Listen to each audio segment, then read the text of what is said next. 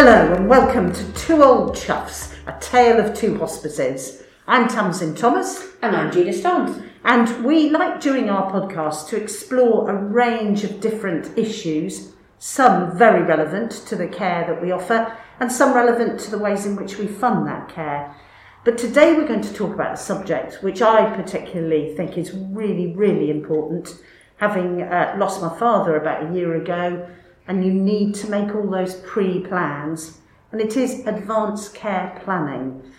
And I'm delighted that we've got an expert in the room, so Gina and I don't have to guess what we're saying here. Gwendolyn Tresidder, who is an occupational therapist with us at Cornwall Hospice Care. Welcome to the podcast. Thank you, Tamsin. Thanks, Gina. Have you done something like this before? No. Excellent. Well, you're gonna be fine because you know what you're talking about. Hopefully. We don't always. Let's start at the beginning. What is advanced care planning? So the term advanced care planning is an umbrella term that includes several things that people can do to plan for the care they might need when they get more unwell towards the end of their life. And that would include things like lasting power of attorney, where you can designate somebody to make decisions on your behalf if you can't do that. Things like advanced decision to refuse treatment when people are definitely, have a defined illness and potential treatments available. They might have strong feelings about what they want and don't want. And also, people can write a statement of choices and preferences, which is a looser document where they can write all sorts of things, how they like their coffee or, things that are meaningful to them, things that they don't want. They can put it all in that document for the teams who look after them to know them better. And then there's other things people can do to plan for, maybe later planning for their death, for example. I can see the value of that, but that's a really tricky thing to start writing down, isn't it? It is a very tricky thing. It's not something people generally want to do, but if you think about it, we plan our births to the nth degree. Pregnant women have a very detailed birth plan, and we all know we're going to die someday, but somehow we fail to plan for that. And sadly, in my experience at the hospice, the people who haven't planned for it and when the families are not au fait with what the person's wishes are, that's where it becomes really difficult and more painful emotionally. Whereas if you can have that conversation beforehand and establish those things beforehand, you can park it then, it's done. You don't need to revisit it if you don't want to. But you've had that discussion. When would you start that conversation? I'd be terrified that someone might, if I said, have you started your planning for when you die, that they might say, ooh, do you know something I don't? Do you know? Well, in my personal opinion, everybody should be doing it. I'm not ill, I'm a mother of 2 children though, and certainly there's things that I'm putting in place to make sure that my family knows what I want, and to make sure that my children are protected and covered. And I've already had some thoughts about that and discussions with my family.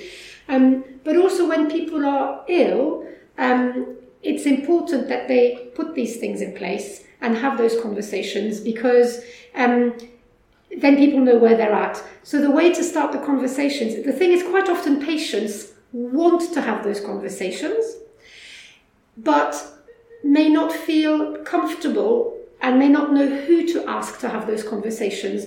And there's research that shows that actually they might not even ask the doctor because they're worried about embarrassing the doctor, or it's not something that the doctor should be worrying about. And then they're not going to want to burden their family members. And that research actually showed that most of those people said they would like that conversation offered. And I think that's where it's important. And it's about finding the words to do that. It's not about, shall we plan for your end of life today?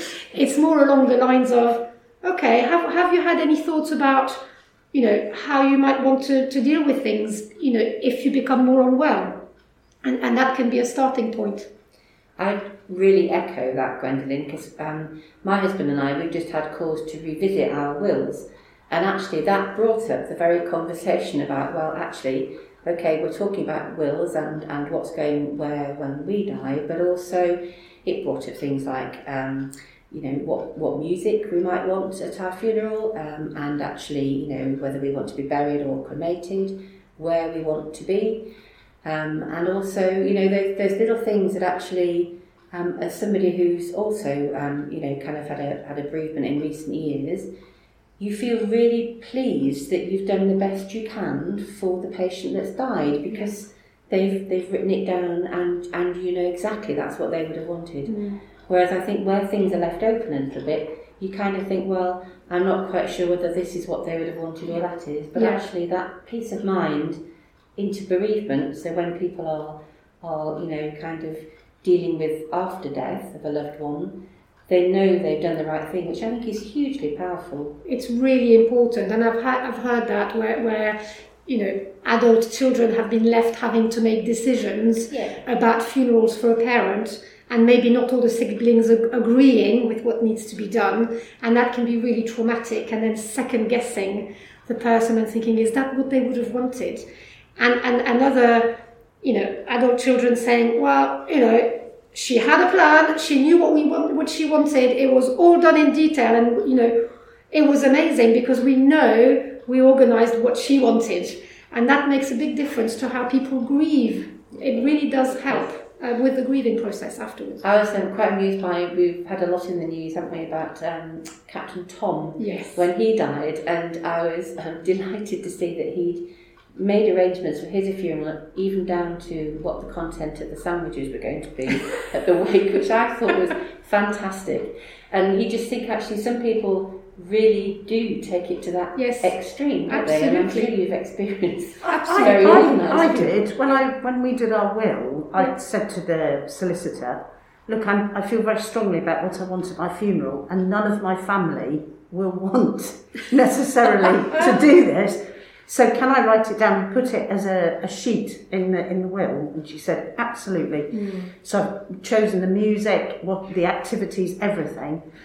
And I learnt that from my folks because they did that. And especially when my mum died, and she was very religious, and we all went, how does this work? Not only had she written it down in her will, she'd given the local vicar the instructions. So he came in and went, hey, you've got nothing to worry about. I've got all the details here. So you're right, that's even a little thing like that is important. Because it's a lot to organise, isn't it? So if you're already grieving, you're going through this trauma of losing a loved one, and then you've got to organise all these things and second guess that person. If it's already done, you know that you're doing the right thing. And I think that, have you seen that advert recently for organ donation? With the young man, and there's lots of bits of film of his dad, and he's talks about him being a joker and all that, and he said, I knew what he liked to eat, blah, blah, blah. And then at the end he says, but when they asked me about his organ donation, I didn't know. And I think that's, it's stuck in my mind. It's a very powerful message. Yeah. And it's because we don't like to talk about death. It's still a taboo subject. When you think in the 40s and 50s, it was normal when you lost a family member that they would stay at home, and everybody would come and sit around them.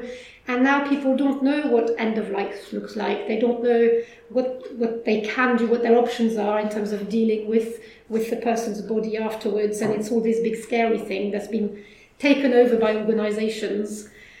Well, COVID changed that because there's been so much death that we've had to talk about it, a bit like the war. I think we're talking about it more. Yeah, we had already started talking about it a little bit more, I think.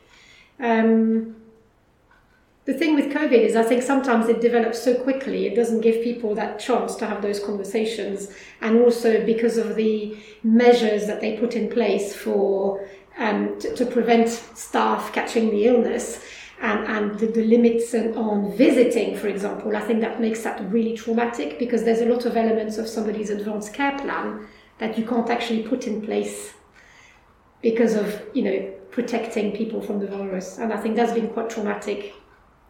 And it's affected very much, isn't it, how we have funerals. So when you're only having 6 people at a funeral, and you kind of can't hug people in the same way or sit next to people and offer that support that you would. That's right. I think that does affect people, and I think it's really important that actually we remember that as part of that bereavement going forward. Yeah. But I also think it's those numbers that we've had over the last year on those charts that we've seen on the television, it's really important that we keep remembering that there are, big families behind those numbers who are, all affected. Absolutely. So I think it has made us think more about it, because I think, we've never had anything before, have we, on the national news to say how many people die in the UK on a daily basis. So I think it has brought it to the fore, and I just hope that from that we can start learning to have those conversations about preparing, because actually that for me is the important bit.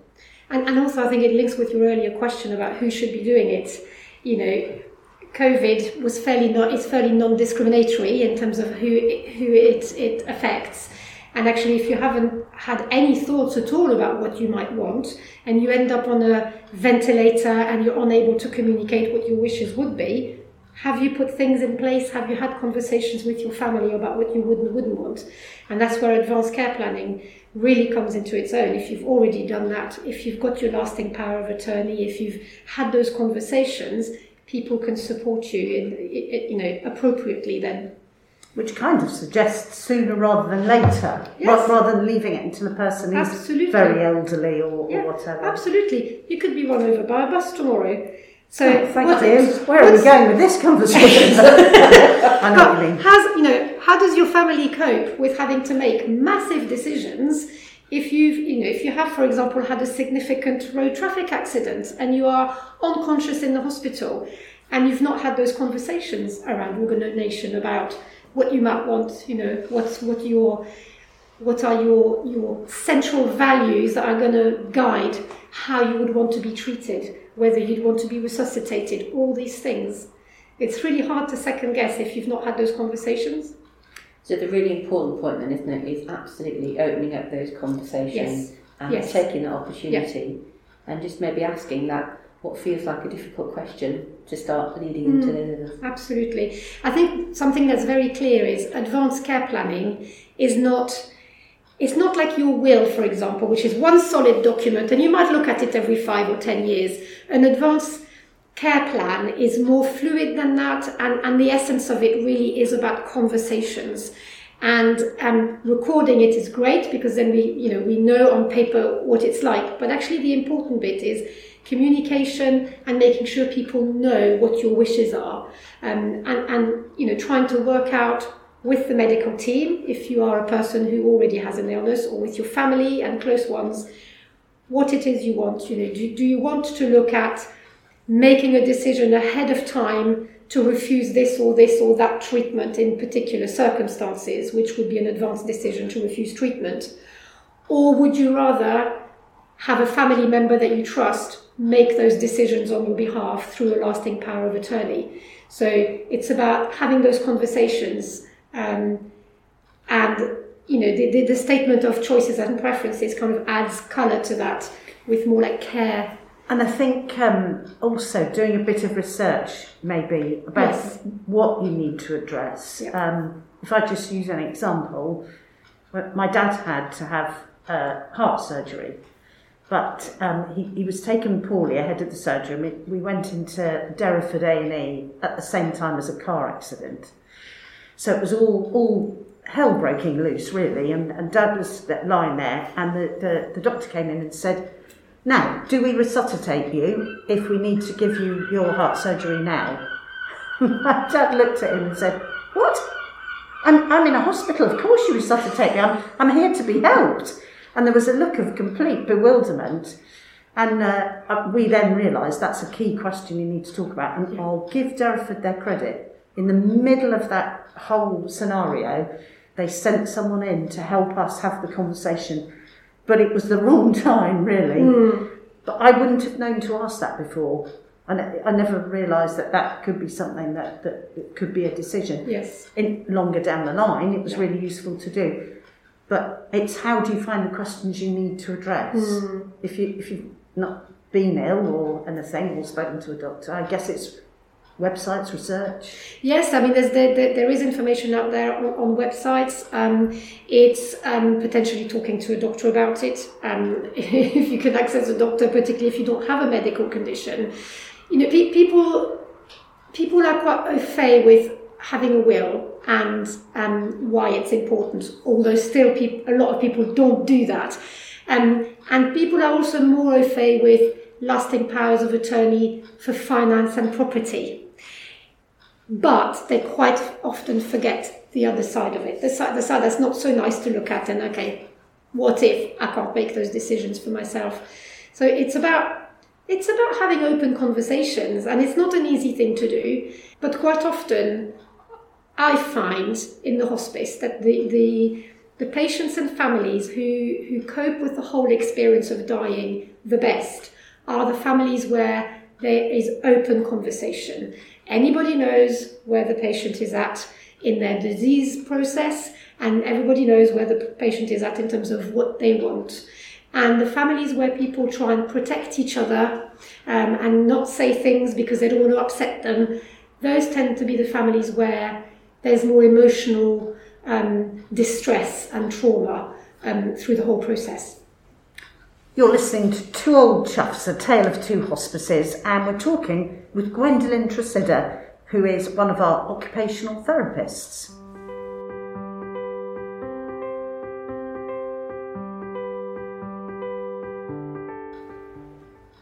So Gwendolyn, how do we spread the word? How do we start to get more people to think about advanced care planning? That's an interesting one, isn't it? It's a big question, actually. It is a big question. So certainly it's something that I do within my work with people who come to our neighbourhood hubs, which is a service that we offer to patients who face a palliative or terminal illness. And that's always a conversation that I would offer to people. I think a big element of it is about training and empowering doctors to have those conversations. GPs, unfortunately, don't have a lot of time, so that can be quite difficult. But it's about making sure the professionals are all aware of actually what is available and where to signpost their patients. And I think it's about, there's more and more going on out there. You've got death cafes nowadays where, you can go and have a coffee and have an open conversation about death and dying. And there's far more laughter than people would imagine in those places. But it is a big question. It's a difficult one. I think social media can play a big role in that. Certainly on my personal account, I share a lot of posts around that topic. But it's about what people choose to engage in. And I think it's, if somebody wants to have that conversation with you, either for themselves or for you, it's about trying not to shy away from that conversation. It's take a deep breath and go, okay, let's see where that takes us.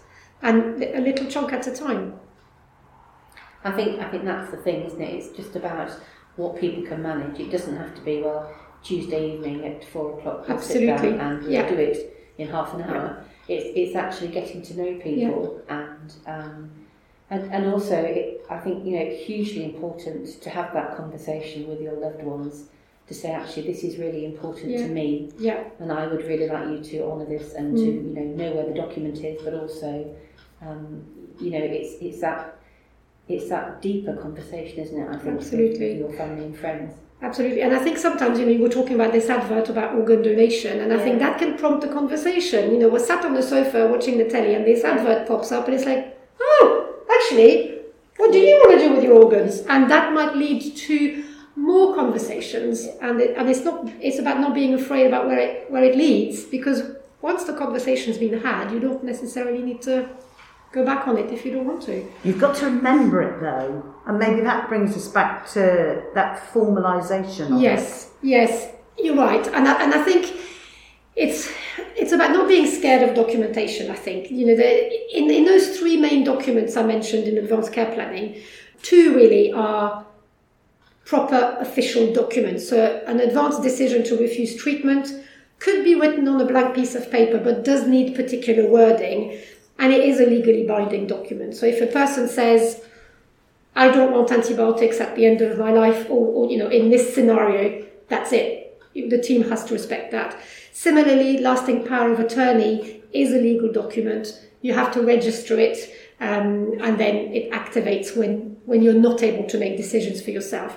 However, you could write a statement of choices and preferences, which is not a legally binding document in any way, but certainly records what your wishes are for your family as well as for the medical team who looks after you. It depends on how much information somebody wants to put in that document, whether they only have 3-4 key issues they want to put in there, or whether they want to talk a lot about, how they take their coffee and they want a fluffy pillow and, whatever that might be, that's important to them.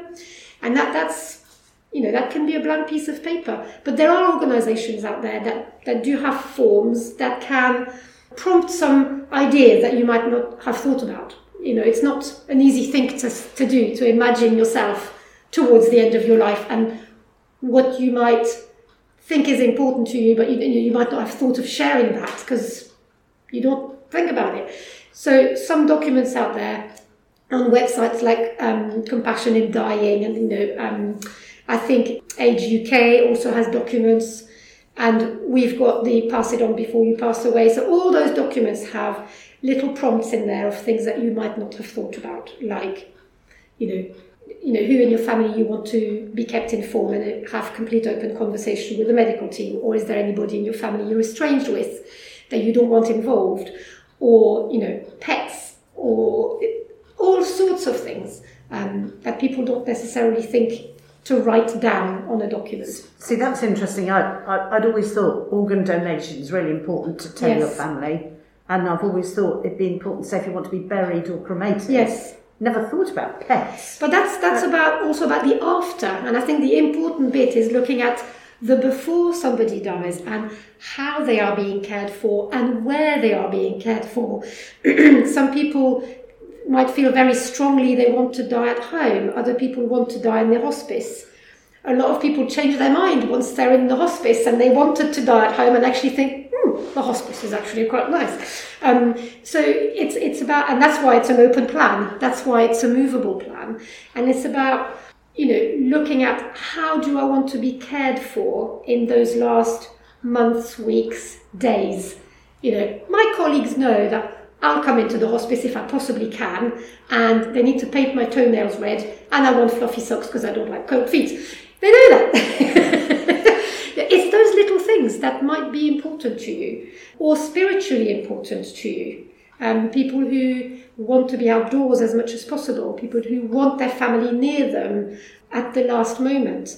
It's all these little things, or that seem very little but actually are big and important things to the person, that can be put in a document like that. And who is there if the family find what the person's written down a challenge to them? So perhaps if the person, for instance, says, please don't put me into care, but the family are at a point where that is the only option that they can see. Yeah. Who I want to say who referees that, and that's an awful term, but it's not about refereeing, because it's usually about trying to come to a decision together. In a situation like this where somebody is poorly, any decision will be a compromise. Nothing will ever be perfect for one party, however hard we try. It's always a compromise of some kind. And it's about, yes, somebody might have said all their life, I definitely don't want to go in a care home. But once they get to that stage of being more unwell, they might be living on their own. They might decide, actually, I don't want to die at home because I don't want to leave my partner with a house where I've died, because I think that would be traumatic. Things like that. So the person themselves might gradually, through conversations and understanding of the ins and outs of, okay, if we get you home, this is what it's going to look like. Sometimes people struggle to portray themselves back at home with their new abilities, which are often less than they were. It might mean if you go home, you might need to be in bed all the time because the lounge is tiny and we can't do this and that. And somebody who's got difficult access to that's the occupational therapist talking now. But if you've got difficult access to your home, for example, you can be essentially prisoner in your own home if you can't manage that access and it can't be adapted in whatever way you need. Being in a residential home or nursing home might actually give you more freedom in some ways. So it's about having conversations as a team. So you'll have the medical teams, the doctors can be there to give the patient and the family the information that they need, but also the information that they want. Not everybody wants to know the ins and outs of how long they've got, but the medical team can have those conversations, and the nursing team about what care needs that person might have. And then you've got therapy, physiotherapy and occupational therapy comes into that conversation, bringing information around, okay, but this is what it looks like at home. So those are the challenges we've got at home. So in order to get you home, those are the compromise we need to make. But if you go into a nursing home, those are the compromises. So what are you willing to compromise on? So, and it's having a conversation with everybody. The difficulty is where, for example, you have somebody who's lost the ability to make that decision, either because there is maybe a cognitive impairment, like dementia, for example, or they've got cancer in their brain, and then they can't make that decision, and you end up with this historical wish not to be in a care home versus the family's needs. And that's where it's left to a best interest decision with the medical team and the multidisciplinary team, so all the different professionals involved, having a meeting with the family, trying to understand the person as best as possible and making a decision based on their best interest. It's powerful stuff, but it's just so important, isn't it? I can't see how people wouldn't do this, but I still wonder how we encourage people that this should be part of everyday conversation. I agree, it's really important to do, and I think it's about talking to people, for us as individuals to open that conversation with friends and loved ones. Now, have you ever thought about what might happen at the end? And some people are like, oh, I don't want to talk about that. And, we might be able to talk around it a little bit. And other people are like, oh, no, actually, that might be an interesting thing to talk about. It's about not being scared of that conversation. And I think sometimes, you've mentioned social media, and you've mentioned, television and programmes and soaps. Yes. And it's often that which prompts the conversation. Well, actually, what would we do if that happened to us? Yeah. So there are opportunities, but I think it is being a bit brave, isn't it? Really, yes, and taking that first step. But you're right. I mean, soaps have tackled very difficult topics over the years, and that's certainly one topic that could be well covered in that format. And perhaps it is down to people like you, Gwendolyn, like you, Gina, who work in an area that is about end of life. Yeah. Trying to spread that word too, isn't it? So Dying Matters Week is important. Perfect, yeah, absolutely. The difficulty is we're selling, for want of a better word, something that people don't really want. People don't really want to talk about death. People are still petrified of the hospice until they come in, and within an hour or two they go, what was I so worried about? Because we provide really, really good care here, and it's a nice, light environment. There's lots of laughter, and we there's a lot of staff and volunteers to support the patient and their family. So it's about breaking down those barriers, breaking down those assumptions. A lot of people think the hospice is only for cancer patients, which it's not. It's for a lot of medical conditions, and a lot of people think that the hospice is a one-way street. And that's not true either. About 50%, half of our patients will go home because they come in for symptom control, because they've got difficult symptoms in the community, and their medical team in the community are struggling to get on top of the symptoms because they're not seeing the patient all the time, whereas they can come in here. They've got doctors and nurses every day who can keep tab of what the medication's doing. So about half of our patients go home. And I think that's really important to highlight to people that we're really not that a scary place at all.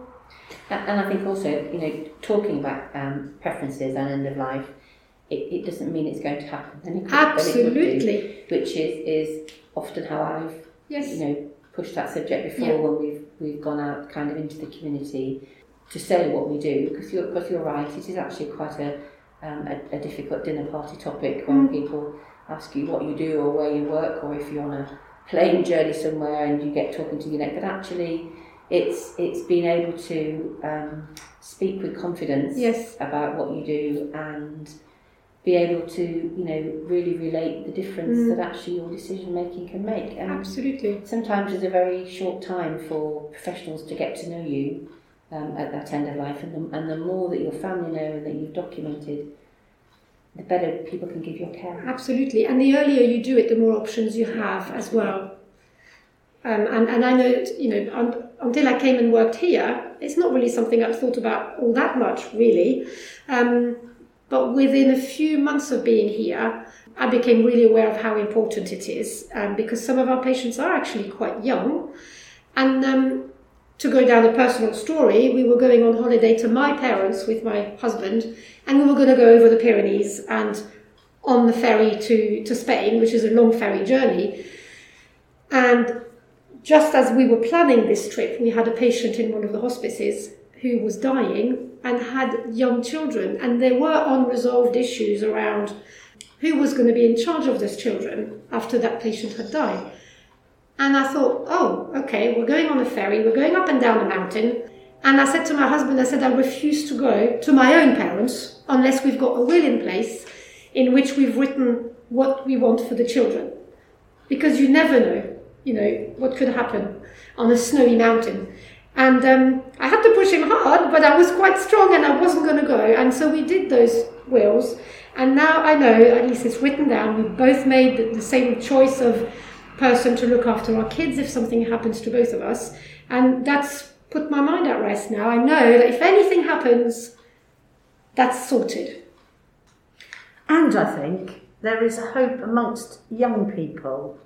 I mean, just from my own experience, young people seem happier to talk about the subject of death and can be very matter-of-fact about it as well. And they'll go online quite happily. They'll talk to people on social media about it. And I think when we put the Pass It On Before You Pass Away campaign together with the young farmers, they almost accepted death. Maybe it's because they see it amongst animals, I don't know, but they were quite happy to talk about it. And they kind of led conversations. I was quite surprised. So maybe we have to get that conversation going to make sure they keep it going in the future. I think you're right. I think with young farmers, certainly they live and breathe life and death every day with the care of animals. And farmers are notoriously not very good at talking about their own emotions or death or things like that. But I think there's a lot more going around in the media. There has been a lot more over the last 5-6 years. So youngsters are more exposed to that now. There's a lot more openness around mental health issues, around suicide issues. So there's a lot more talk around those difficult topics, which have tended to be buried with previous generation. We're talking more about loss, loss of babies and loss in pregnancy and grief, and all these things are being more talked about more openly. And I think it's harder for the older generation where those topics were a bit taboo and buried compared to the new generation who's kind of floating in that within social media all the time. Absolutely. It's fascinating. I still think there's an element of morbidity in there, but actually there's a practicality to it, which is really important. And I keep going back to the man, in the advert. He says that was the one question I couldn't answer, and he clearly is mortified that he couldn't answer that one question. I think it's interesting you say there's an element of morbidity in there, because we are all going to die. If there's one thing for sure is we're not here permanently. So why not plan for it? There's nothing negative about it. It's just a fact of life. And like I said earlier, we plan for birth to the nth degree. Why don't we do the same for something we know for certain is going to happen? And I think that word morbidity is interesting. And I think, again, that's from that topic having been made taboo. You look at other cultures, and there's cultures in East Asia where, I wouldn't want to do that here, but they actually take their dead out once a year and parade them, and they are still part of the family. In Victorian times, they took family pictures with the person who had died before they were buried to make sure they had a family picture. Death was far more part of everyday life. It was normal, which it is. And interestingly, now there's a growing number of people who have photographers at funerals. Yes. And I listened to an absolutely fascinating programme on Radio 4, probably a couple of years back now, about the growing demand for face masks to be done. Oh, so death you have masks, yes. a cast of your Yeah. loved one's face once they've gone, apparently that's growing as well. So there we are, times are changing. I think people are reclaiming the funeral.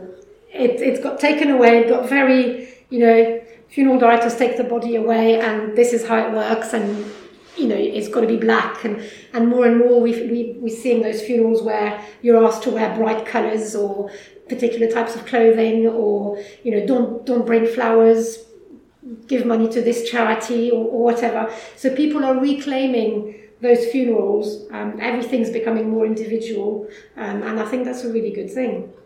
So just remind us the sort of places you could go if you wanted to do some research, the organisations that you might tap into. So organisations you could tap into would be certainly Compassion in Dying is a really good place to start.